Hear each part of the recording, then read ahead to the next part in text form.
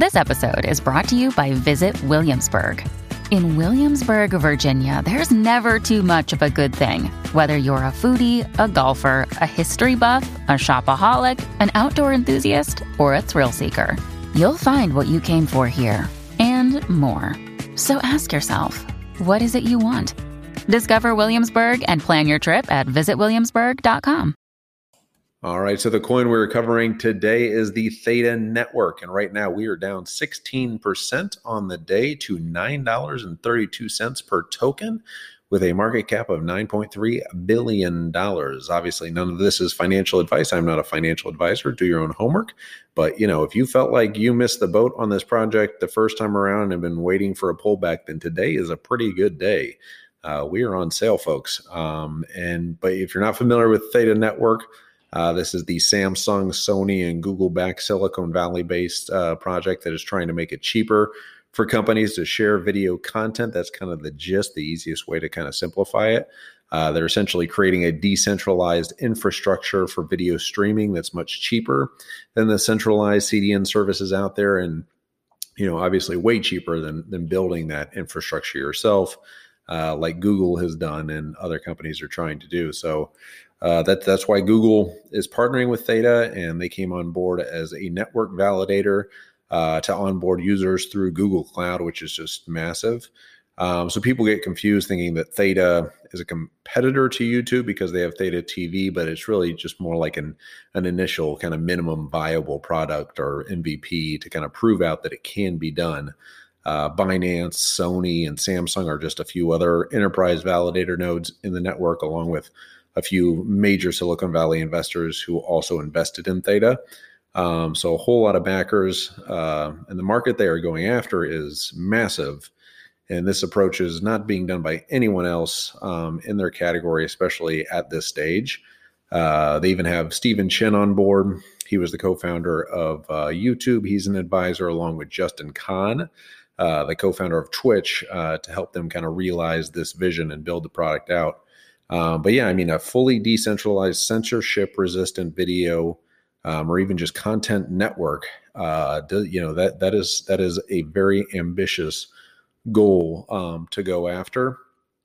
It does sound like Theta TV itself is controlled by Theta Labs, so that's not I think some people are worried that what if extremist content gets up there, or dangerous or pornographic or whatever. It does sound like Theta Labs does have the power to kind of remove those, or if somebody says, oh, I'm going to stream Forrest Gump or something that has copyright infringement issues on top of it. It does sound like they have ways to ward those off, at least with Theta.tv.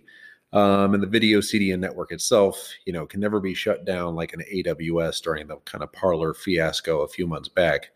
But it's just a very ambitious, very, very exciting project that has a ton of backers behind it. $9.3 billion market cap right now. We do see, obviously not financial advice, but we do see this, going back up, in the next few months and the next year. We think this can 2 to 3x. We're not being too unrealistic. I know we've heard some other, YouTube analysts say this can go up 100x or 1,000x, but, with this market cap now, the whole CDN market currently is $25 billion. And that is growing at a 28% compounding year over year growth. So this whole category and market is set to just explode. And Theta really is kind of a category creator. So kind of like Uber back in the day, where they were trying to compare Uber's market share to the whole taxi market share, market cap. It was tough to compare because they're kind of creating a category, a whole new category within a category. So it's hard for investors to kind of wrap their minds around market caps like this. But with more and more streaming services, and that's just how people get their information now, that this whole category is just going to explode. And for someone like Theta to come in here and make these huge partnerships and really help these companies like Google learn these ropes and kind of find better ways and cheaper ways to do this. We think that is hugely, hugely important and impactful, and especially the work they're doing around NFTs with the NFT drops, And the 3.0 update, I think there's very, very exciting times ahead for Theta Network. And we do think there's a lot of room to grow here.